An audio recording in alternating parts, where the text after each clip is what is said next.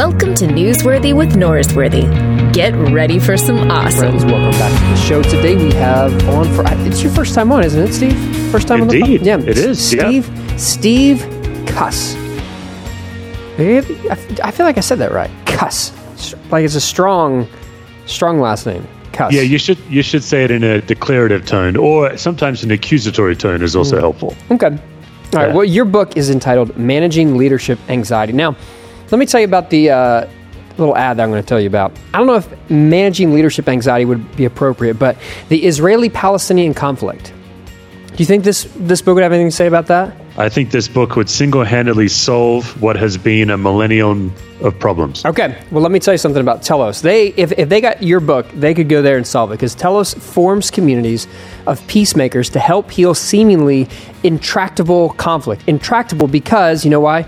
They don't have your book. That's exactly why. That's right. Now, That's the what one you can thing do missing. is you could join me. I've done this before. I've been on one of these pilgrimage, this transformational pilgrimage to either Israel, Palestine, or the American South. I haven't been to the American South, but I've been to Palestine, Israel. And what happens on these pilgrimages, you see the world with a different lens and understand what it means to be a peacemaker in these divisive times. Visit Telos Group, Telos group.org. And you can learn more about joining some great people and doing some outstanding work, peacemaking. And what they could do, Steve, you should just go and bring a case of books. And you could just hand one out to every person. On these trips, you meet Israeli settlers, you meet Palestinians, you meet, I met a Muslim sheikh, and they're all talking about this conflict. And what you could do, just hand them one book out to each of those groups, and you'd single-handedly solve it. Yeah, I may be ruining your sponsorship here, but Jeremy, he's a peacemaker in the Middle East. You're thinking of, he's been on the podcast before. Yeah, he's been on your show. This isn't related to him? No, he's in... I'm glad I brought it up. Yeah, and I can't believe I forgot his last name. What is his... Everyone knows his last name. But he's in Iraq, and... Okay. This is really bothering me. What is his last name? Yeah, Google will know. Yeah, Google will know. But no, this is not related. It starts with a C. Yeah, Cowan, maybe? Sure, that sounds right. Sure. But no, he's not related. I don't think they're related, but Todd Deathridge, who's been on the show, he organizes this, and I feel like they're friends. They know each other. Okay. But you know who people should know? Steve Cuss. That's who people should know. Now, I feel like I first met you on the interwebs, and I was connected to you, and I was instantly interested because you had some sort of moniker about a writing of yours that refers to Steve's cuss words. Oh, yeah, my website is stevecusswords.com. Which is an outstanding name. I kind of wish I had that last name just for that handle. Yeah, it comes in handy for a preacher once in a while. It does. Yeah, sometimes it's your only tool left available. Like Mark Twain himself said, swearing or cussing provides relief sometimes not even afforded to prayer. That's Mark Twain. That sounds legit. I mean, if it's Mark Twain who said that. Yeah. Do you prefer, when referring to expletives, as cuss words or curse words? Yeah, I prefer swear words. So where I grew up in Australia, cuss actually has no meaning. So I was in for a shock when I came to America. I came over here to start studying theology, and I went to the South. I was in Tennessee, and I was really shocked that cuss actually, had a meaning here. So it's been an adjustment. I assume the etymology of cuss is just a lazy way of, well, dare I say, not pronouncing the word curse. Isn't that has to be right? That's so funny you ask. I've actually never used it. It's your last name. I feel like you should be the expert on that. And if it makes sense to you... I feel bad. Okay. I've spent all my time chasing the horse thieves that got our family started in Australia. I haven't had time to chase the etymology of the word. Are horse leaves? I figured they'd be like kangaroo leaves in Australia. Would there be a more Australia kind of way of saying that? Here's what's so funny, and we're definitely off track, but I've known most of my life that we got started by horse thieves, and all Aussies were very proud. Oh, horse thieves. Horse thieves. Oh, I thought horse leaves was like some Australian thing. No, horse people. Oh, okay. Right. So my ancestors got sent to Australia for a prison sentence for stealing horses in England. But I just found out this last June from my aunt that the horse thief was actually a mule thief, and I've just lost all respect for him now. It's terrible. I mean, I could see you making that sort of decision for a horse, but a mule? It's kind of like he deserved to go to Australia at that point. Set your standards higher. Now, I feel like I've had this conversation on the podcast with other Australians, and I thought that Australia was founded by people who were convicted of crimes, and they're like, no, I don't think that's real. Once and for all, that's true. Well, so 160,000 convicts, plus entrepreneurs, sheep farmers, the whole mix. But 160,000 convicts helped start Australia along with everyone else. Okay. So the other options, you can either come from convicts or entrepreneurs, or what was the other one?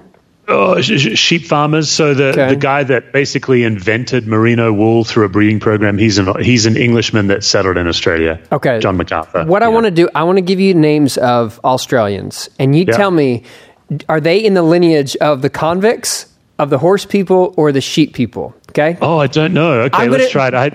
I have no idea. Let's play. I just made this up. I feel like let's go with it. Okay. Hugh Jackman, convict, horse, definitely. Must be convict. Yeah. Okay. Jared McKenna in Perth? Yes. So Jared McKenna is the preacher at the church where I became a Christian. Okay. So convict, horse trader, or sheep?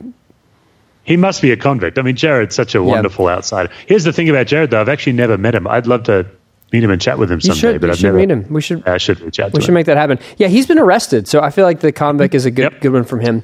He probably relaxed. It reminded him of his heritage. Yeah, this is in my it's in my roots. Okay. Is Nicole Kidman from Australia? She's Aussie, yeah. Which one do you think she is? I think she's got to be sheep farmer at this point. She's kind of got some aristocracy in her, I think. Yeah. Brian Houston. Brian Houston, yeah.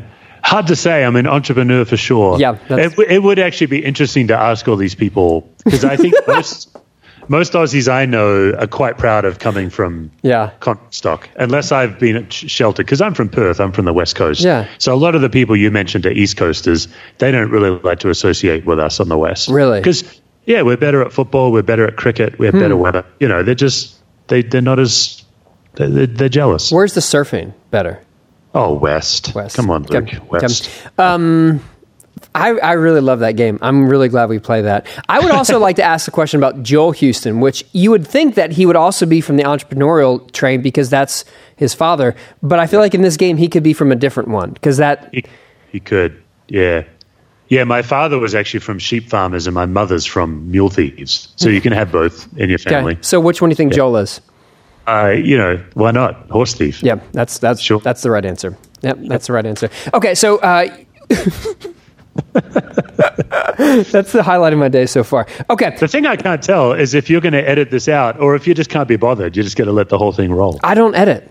I don't. I really don't edit. It's just people are going to get this right now because it's real. It's authentic. Okay, so you came over. You studied in Tennessee. Yep. Right. Did undergrad there. Yeah. And finished undergrad, and you started hospital chaplaincy just right away. Yeah. Which, that sounds terrifying. It was terrifying. It was absolutely terrifying. Yeah, I'd been married right at a week. And my wife was on a 5-year degree program, so she had one more year of college, and we needed enough money to live in our little single-wide trailer that we had. And I applied to be a chaplain at the local hospital. I had no idea that it was this whole formal training. In fact, I was in the waiting room waiting for the interview, reading the brochure about the training. And so when they asked me in the interview what I knew about it, I just basically recited what I'd read in the brochure waiting. Yeah. And really, against all odds and against, I think, even their better judgment, they offered me the job. I was too young. I didn't have a graduate degree. I'd never had any experience. And it was a program called Clinical Pastoral Education, or CPE. So some people may be really familiar with it. And you're actually supposed to have a unit of it before you do a full-time 4 units. And they just jumped me in. So I did 4 units. And my first ever day on the job was a 28-hour overnight shift. And within, I think, an hour and a half of starting, I was in an intensive care waiting lounge with about 12 screaming people. And it was just nuts. I'll never forget, one lady was headbutting a wall. One lady was vomiting into a rubbish bin. It was just crazy.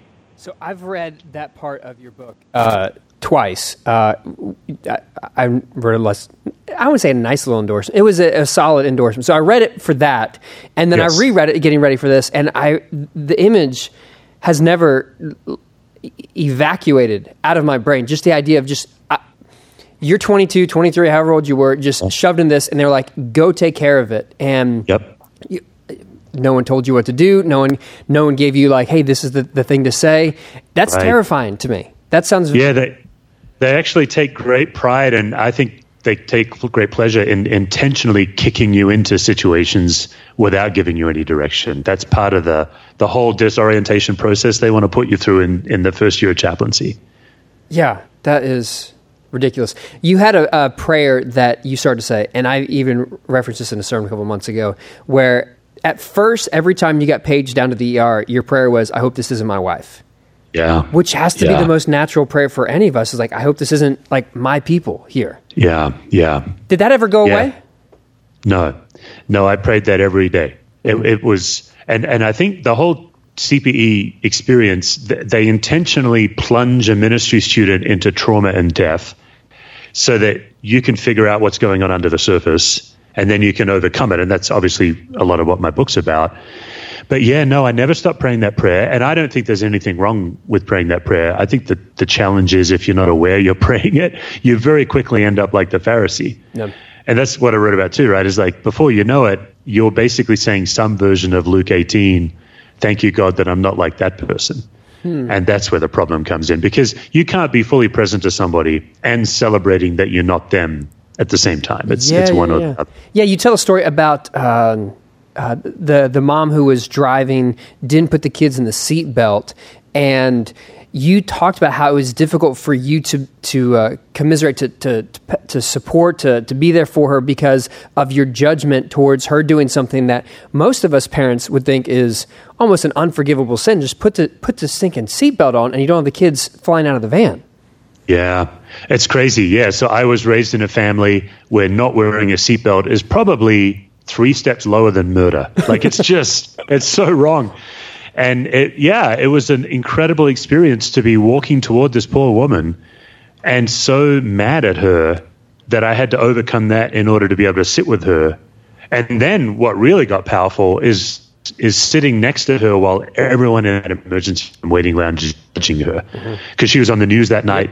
And that was a fascinating experience, feeling judged just because of my proximity to her, let alone my own judgment of her and myself. That was a key learning moment in my life. Like, that was a shift in my life. How so?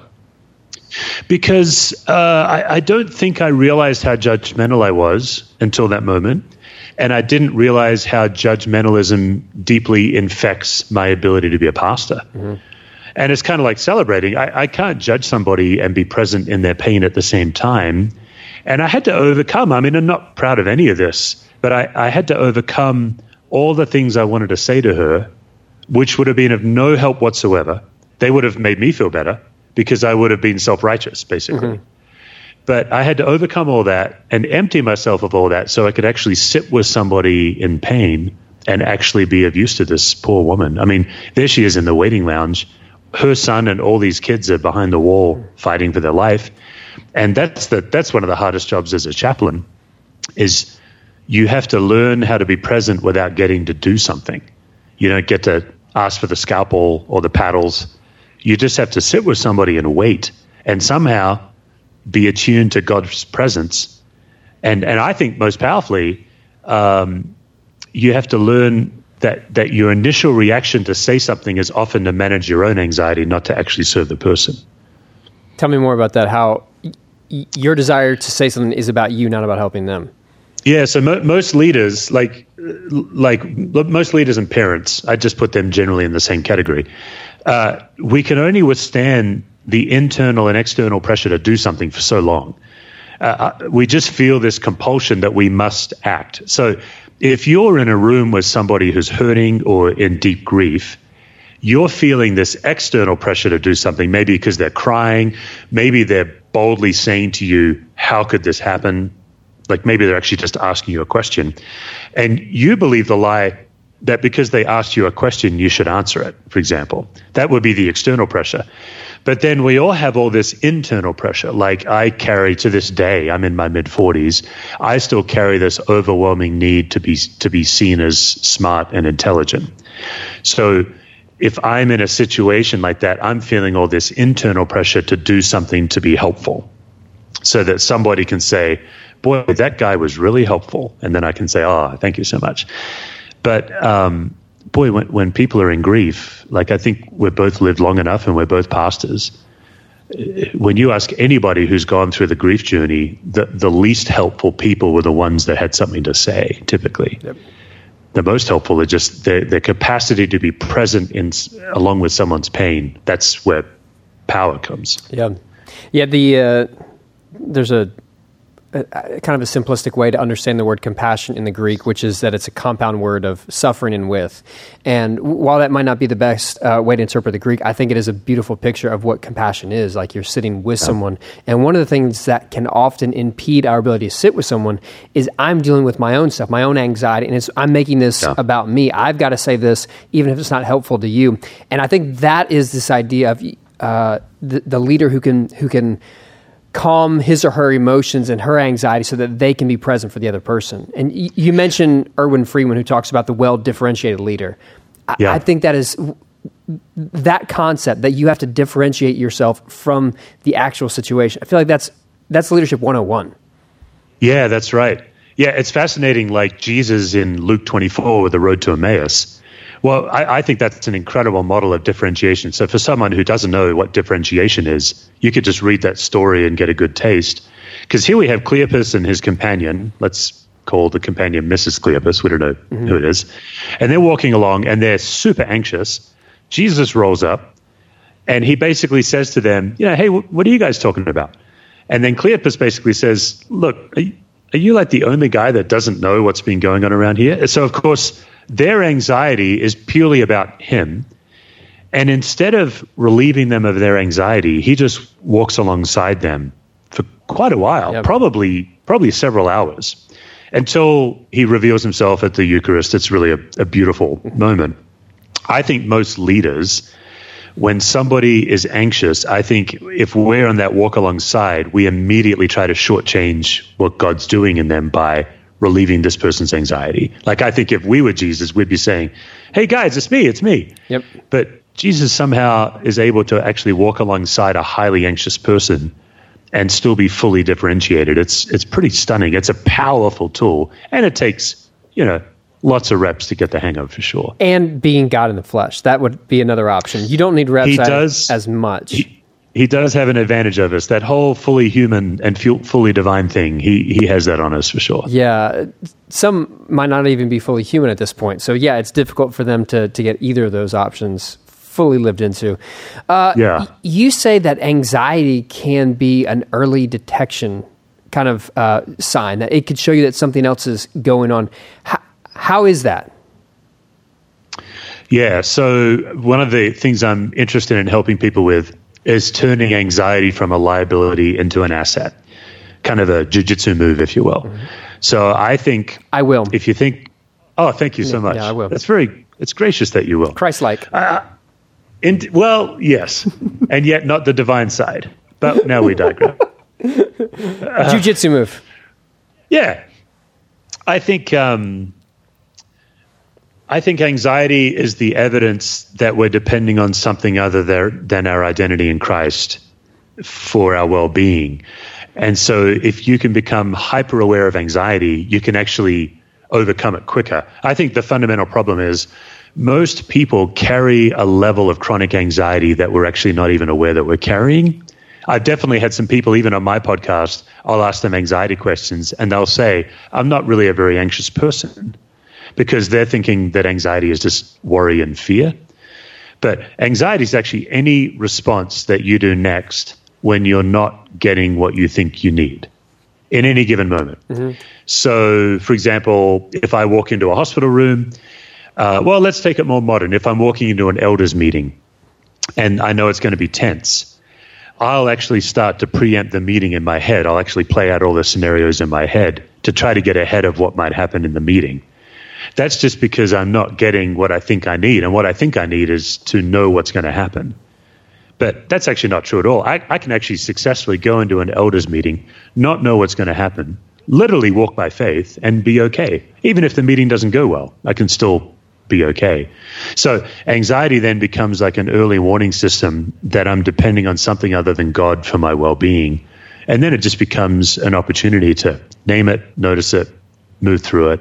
And that process, I think, is really difficult, really hard to do. When you're walking into an elders meeting that you're anxious about, now this is obviously hard for me to relate to because I've never been anxious walking into an elders meeting. I guess you just need my elders. But who among us has? Yeah, it must only be you because it's not me, clearly. Right. But you walk in there, you have this anxiety that you need to know what's going to happen.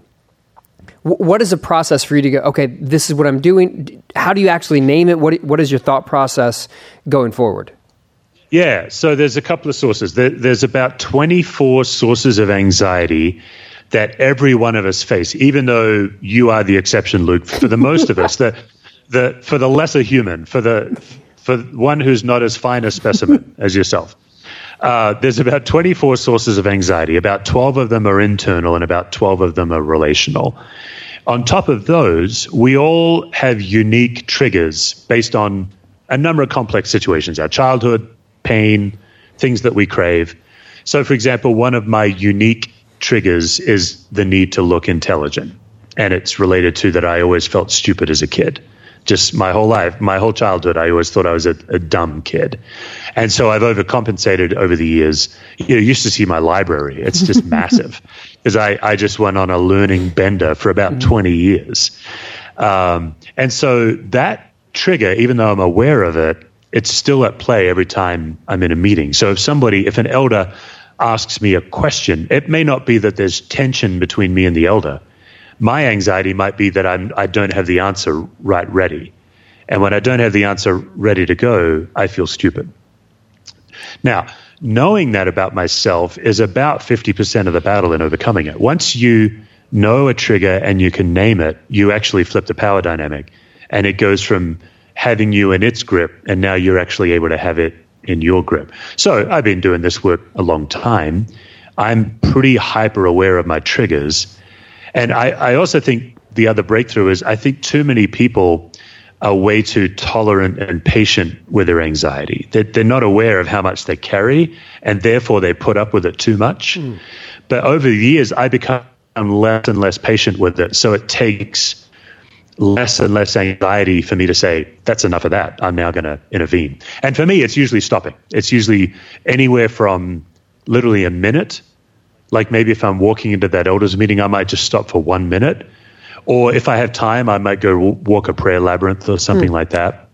It's usually a centering practice that reminds me that God is God and I'm not, that it's not all on my shoulders. The most powerful, simple tool that I found is my theology of anxiety is that anxiety resides in the space where God also resides. So when you're anxious, it's very difficult to also be aware of God's presence.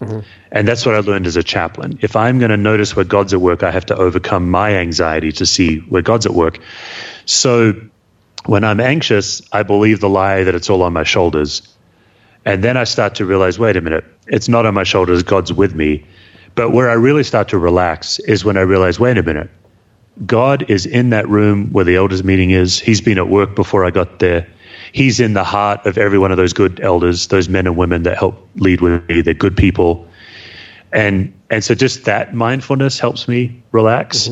And then there's a lot more sophisticated tools, which I'd be happy to go into. But for me, hugging my wife, playing acoustic guitar for 15 minutes, going to the local Benedictine monastery for 3 days. I've got quite a sophisticated list of things that take anywhere from 1 minute to a week. And they cost any. And you have these in your head, like these are moves that you can go to in case anxiety becomes overwhelming. I'm going to go to one of these options. I'm going to deal with my anxiety that way, so I can be present in this meeting. Yeah, I call it a life-giving list. It's people, places, and activities that give me life. By the way, it was a wonderful moment. I had Richard Beck on my podcast, and he told me off for the list. I loved it. He what? And he told me off. I asked him, where's a life-giving place that he loves to go? And it was such a fun moment for me because he told me off and then he kind of felt bad. He's like, I hate that question because I could be standing in the supermarket in Abilene, Texas, and God's with me. Because he's kind of a mystic that wants to see God everywhere. Anyway, it's called a life-giving list. People, places, and activities that give you life, that are a gift from God. For a pastor or any person in the caring vocations, we all tend to be conduits of God's gifts. I think we all have the problem where we take the gifts of God and then we steward them for others. And so this list is exclusively for me. Mm-hmm. So my wife and hugging my wife is a gift from God for me. It's not something I can twist. It'd be creepy if that was on my list too, giving your wife a hug. My wife a hug. Yeah, that'd be kind of weird. I feel like that'd be crossing a few lines. Yeah, and yet I'm torn right now because she gives really good hugs. So who am I to hoard that gift? That was my point, is that they should be specific for you, and everyone has to figure out your own list. Yeah. It is true. Most of us tend to be so others-centered that we're just not naturally good at taking care of ourselves, or at least I'm not good at believing I need to be cared for. I tend to believe others need to be cared for. And so, the list is mental and it's also written. I've actually got it. It's on my website and people can download it. That's solid. Yeah. And it seems like that's one of the struggles of leadership, is that many people think if I'm a leader, that means I'm just taking care of other people and I'm not going to put the proverbial oxygen mask upon myself at any point because I'm just going to take care of someone else. So Richard Beck, our good friend, I'm glad that he told you off, because when I was on your podcast, I felt like you told me off about something. I was trying to ask a follow-up question. You said something interesting and you're like, no, I'm not going to answer that question. We're going to talk about you. And I thought, fine, I'm just going to hold on that question, and one day there's going to be time that I get to ask this question and you have to answer it. So you know what today is? The day that has to happen. It's D-Day. It is. All right. You went on, now you did mention this in your book, so it's not like completely out of left field. You talked about the 3 different centers that people's anxiety comes from, which as a student of the Enneagram, it sounds very similar to the 3 energy centers of, the gut, the head, or the heart. But you talk about anxiety coming from 3 places. Coming from manifesting in 3 places. Okay, manifesting. Tell me why the word manifest instead of... I don't know that anxiety is generated in the brain, the heart, and the gut. I just know that that's where you can first notice it. Okay. Yeah. So I would say leadership anxiety is generated by when we don't get what we think we need in any given moment. Okay. Yeah, and this, by the way, is not the heart, mind, and gut, I think, is original with me. But the difference between chronic anxiety and acute anxiety is family systems theory. Mm-hmm. So if you indulge me, because I'm not ditching your question, even though this is the second time you're trying to run away from the question. Okay, we're coming back to it. So go on. Family systems. Yeah. I think this is important. Like Murray Bowen says, there's acute anxiety. It's temporary and it's physiological. So let's say you're driving down the interstate, someone in front of you brakes hard, you think you're going to get into a wreck, you have your heart palpitates. But you can pull over, you can get rest, and the situation has gone away. That's what makes it temporary. Chronic anxiety is this low-level, ever-present weight that we all carry. And what Bowen did in the 1950s is he said, your body doesn't know the difference. That's what's genius about this, is your body doesn't understand when it's under threat that's real and when it's under threat that's not real. And all I'm trying to do in my silly little book is help us understand that most of the things that make us anxious aren't actually real threats. And that's how we can experience freedom, when we know what threatens us. Like for me, feeling stupid, or needing to have the last word, or needing to be liked. These are all threats in my life. But actually, that's not true. It's not nearly the threat like when my child's playing out on the road or an actual real danger. So to get back to your question, because I'm a courteous guest, that it manifests in a spinning mind, worry, a racing heart, which is adrenal, or a tightening gut, which is like a nauseous response. Mm-hmm. And if you can first begin to notice where it starts, that means you can first intervene. Do you think the type of anxiety or the precipitating incident affects where that goes to, or is that more just your disposition as a person? It's a great question. I think it's disposition. And here's what I'd now like to turn the tables on you, is I am familiar with the Enneagram, but I wouldn't say I'm an expert on it. My understanding is like I'm an Enneagram 3, which my understanding is the heart center. Is that right? Mm-hmm. Yeah. But my anxiety almost exclusively resides in my head. Mm-hmm.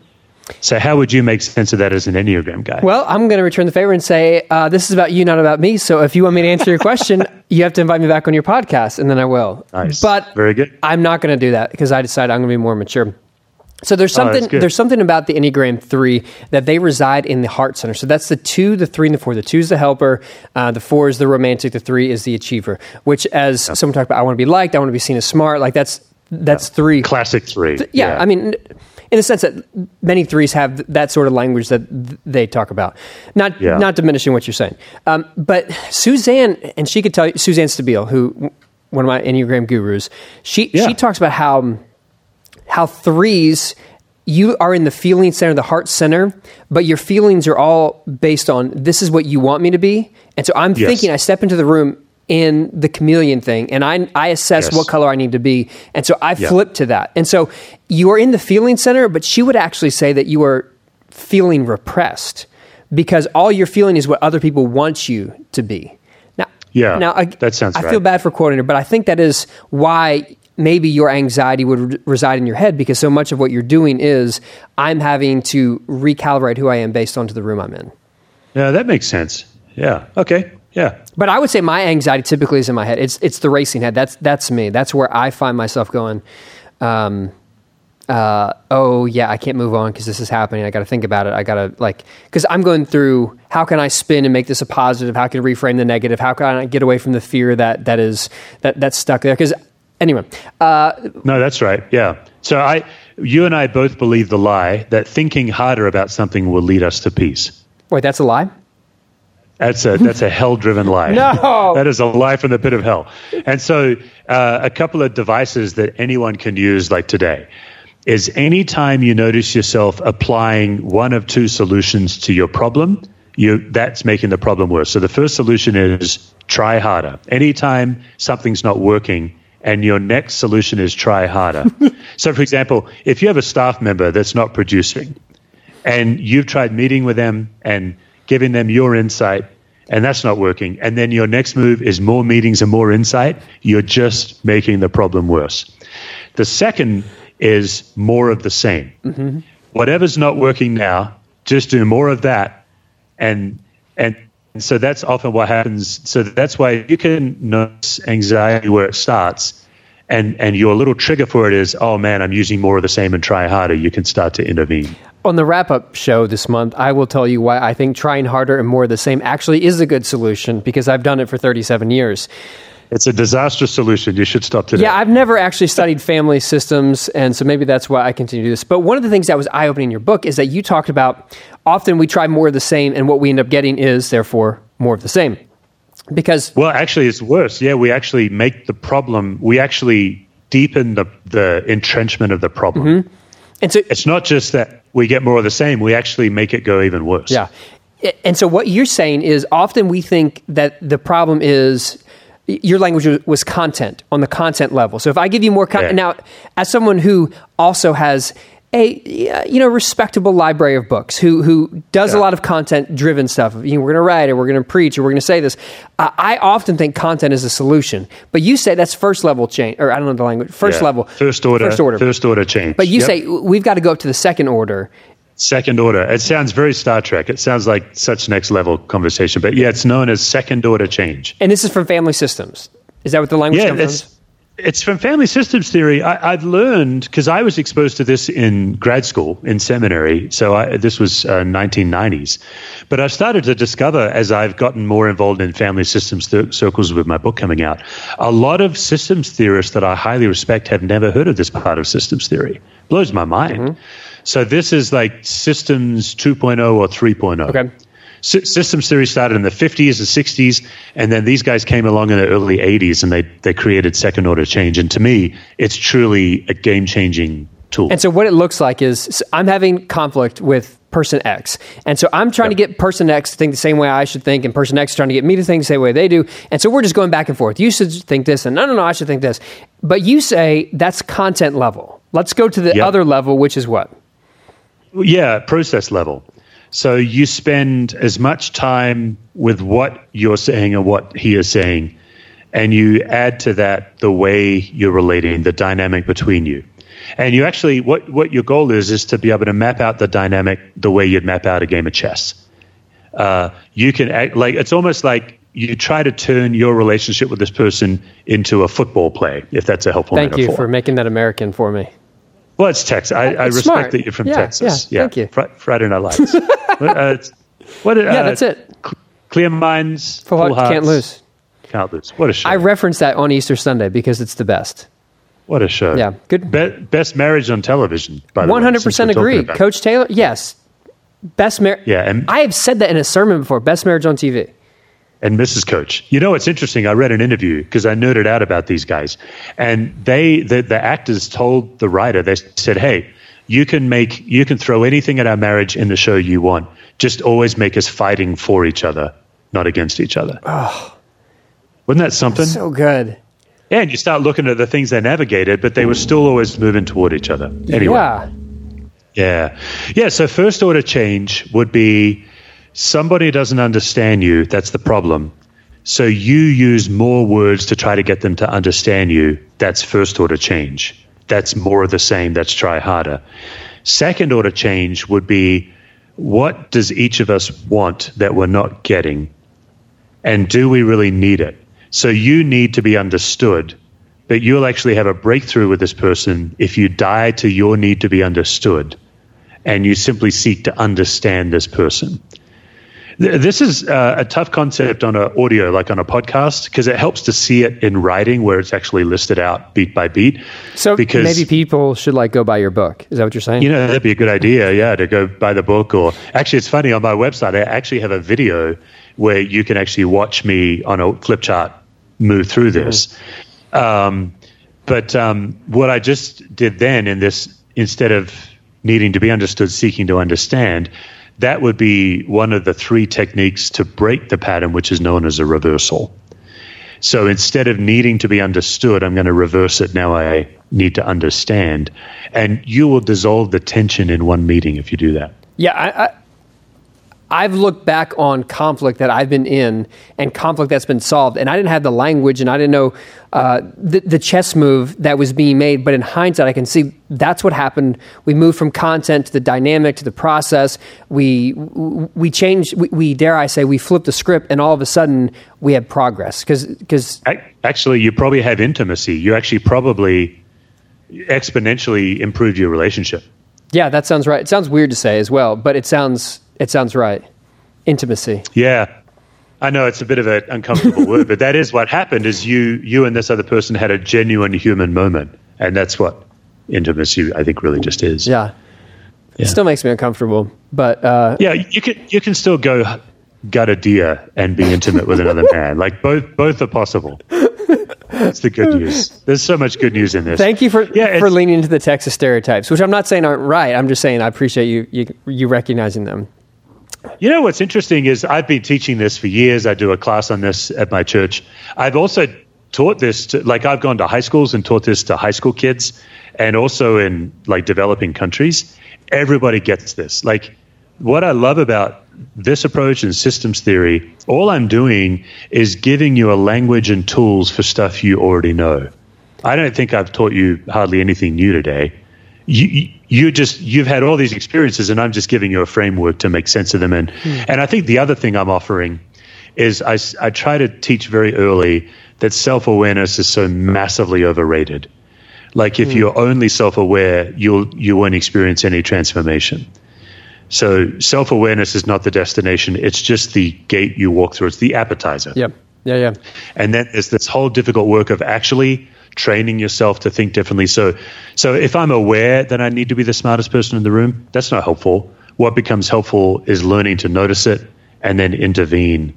And then I actually experience a depth of the gospel that I didn't experience before. Yeah, definitely. And that's the difference of the Enneagram being a fun party trick where I can guess what number you are, this is what number I am, to actual spiritual formation, to move past your false self, to figure out this is who I actually am, and this is who God can create me into being again. Like, this is what my path is going to look like. So yeah, I appreciate that. Sure. And I like the idea that in some ways you are helping, giving some new tools, but in some ways you are giving language to tools that people have kind of acquired over the years, because people have been doing the work that you're describing without the language, without the the names on the tools, but to some degree you're using that. That makes sense. One of the things that was newer to me, a concept that I'm still trying to make sense of, is the idea of childhood vows.